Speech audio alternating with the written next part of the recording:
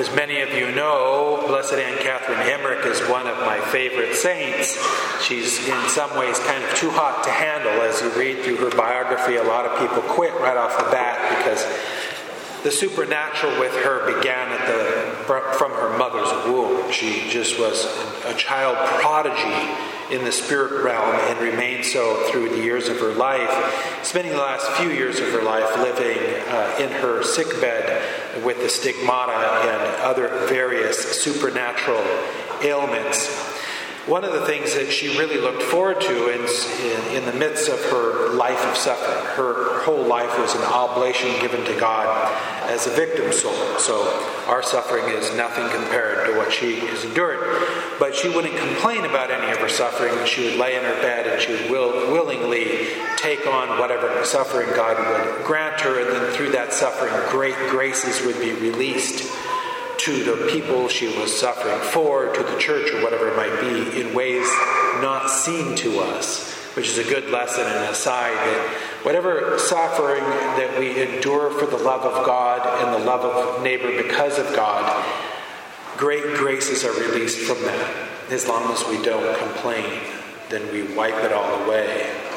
But Anne Catherine, one of the things that she loved, it was that every year the Lord would take her in spirit to the Holy Land, take her to Nazareth and Jerusalem and Bethlehem, etc. And every year for years in a row, she got to experience the whole nativity thing.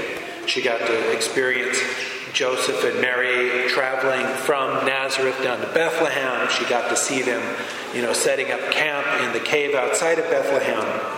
The birth of Jesus, the angels, and all these other things. And she was able to experience this year after year after year, something that she really, really looked forward to, and something that she deserved, given the amount of suffering that God had put upon her. Memories make the past come alive. In Anne Catherine's situation, it's as if the past were still alive. As if in the Holy Land every year the Nativity is still happening, that Jesus is still being born every year in Bethlehem. That's what it was like to her. And there's something about that that's really strange that is kind of true, and I'll get to that in a moment. But memories make the past come alive. When we think back in our life, there are just multiple things we think of. People do this all the time, regaling stories from their past. And as we do so, it seems to come alive, as if it's present now. Certainly the feelings can be present now, whether they're good feelings or bad feelings. This morning before one of the Masses, I forget how I got onto this, but I was talking to the altar boys before the 8:30 Mass, and I was reminded of an instance as a child. I would have been 4 or 5 years old. 4 or 5, 4 probably. And I'd gotten a hold of a little magazine called Guidepost. There's a little magazine about just that big. And on the front cover was a little boy walking on the beach. And I wanted to go to this place, the beach. And I couldn't quite remember ever having gone there before. But I had a sense I had, but I couldn't quite remember. But I wanted to go there. And so I had this and I showed it to my mom and said, can I go there? Can we go there? And she was kind of non-committal, sort of. That was my mom, non-committal sort of thing. But I saved it. I hid it away in my room, and I present it every few weeks or months to my mom and keep showing her the picture of the beach. Can we go there? Sort of. This is how kids get Christmas presents. You just nag and nag and nag, and they finally break down. But that was the idea. And finally, one day, she said, "Yes, I think we'll go there." And then as a child, I have no concept of time. I don't know what that means, but we're going to go there. And then finally the time comes where we're going to be going to the beach. But that week I got a cold and I was sick. And when you're little, that can just wipe you out. But I was recovering from it. And I was up and about again and still had sniffles or whatever it was. And we were packing up to go to the beach. And I noticed Mom wasn't packing, and she wasn't packing my little suitcase either. And I was like, well, what's going on here? Anyway, as it turns out that my mother didn't want me to go because I was recovering from the cold. I think what it was, my dad was just too overwhelmed with all of my older siblings, and I was just too young and going to need too much of his attention.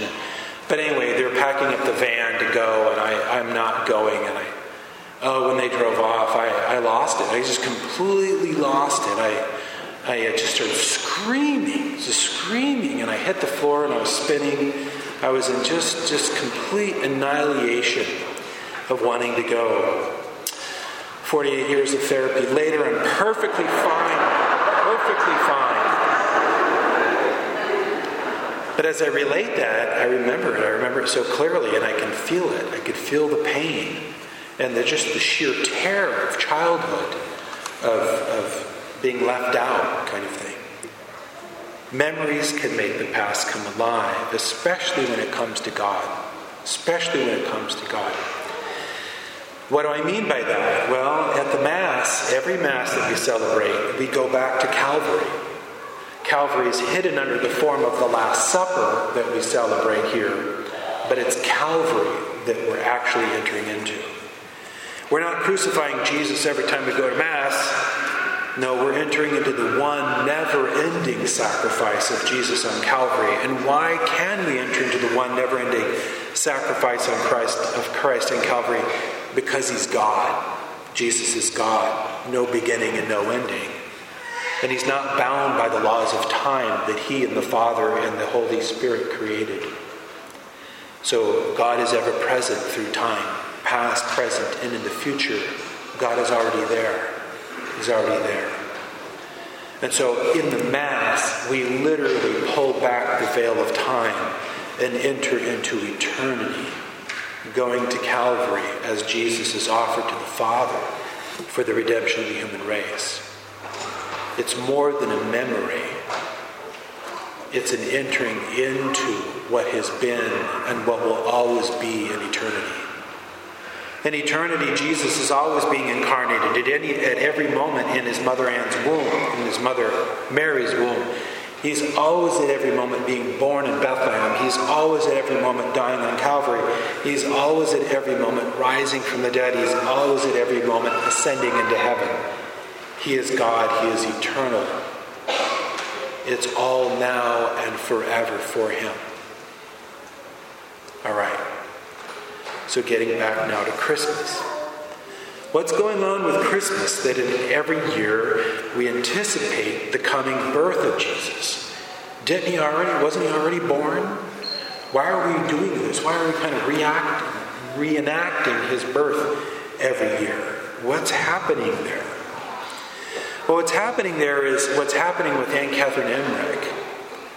God is so good to us that he lets us enter every year into the nativity that never ends, the coming of the Messiah that never ends, the Savior who never stops saving.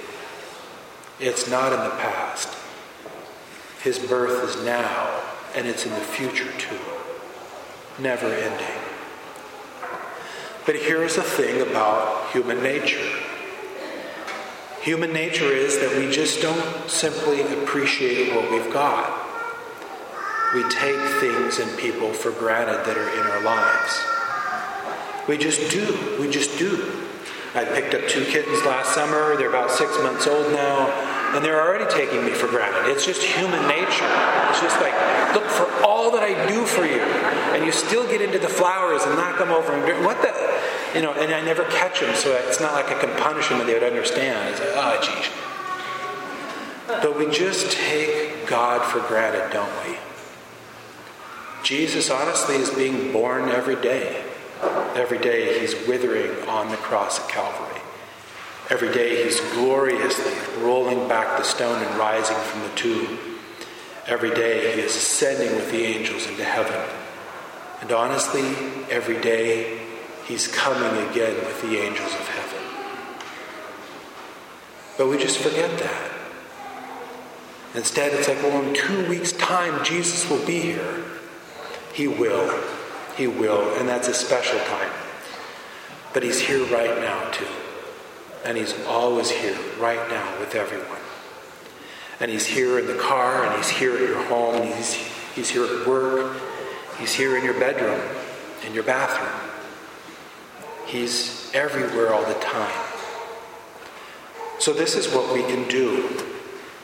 Instead of getting kind of riled up to prepare to meet Jesus in 2 weeks, we can just make sure we meet him every day in prayer. that we just make a commitment to pray every day.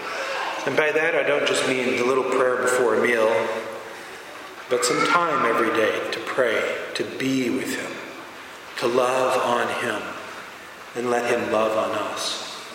As much time, the hours a day that we spend looking at screens, our smartphone screen, our computer screen, our TV screens, can we give a little bit of time for spiritual reading? Given all the hours that we're doing screen time and being worldly and the spirit of the world and all that, can we just turn it back, just dial it down a bit to create the time and the space for daily spiritual reading? Most people don't ever read the Bible. It's God's greatest, it's just an incredible gift that God has given us. God has revealed himself there. Or in other great Catholic spiritual readings like the Lives of the Saints, Anne Catherine Emmerich, etc. In these kinds of ways, we're constantly, like with Anne Catherine, journeying to be with Jesus. We're constantly in communion with him and offering him our lives. And beautiful, grace-filled things are happening in our lives when we spend them with our Lord. And then through our lives, beautiful and grace-filled things are happening for others who never think to spend any time with Jesus.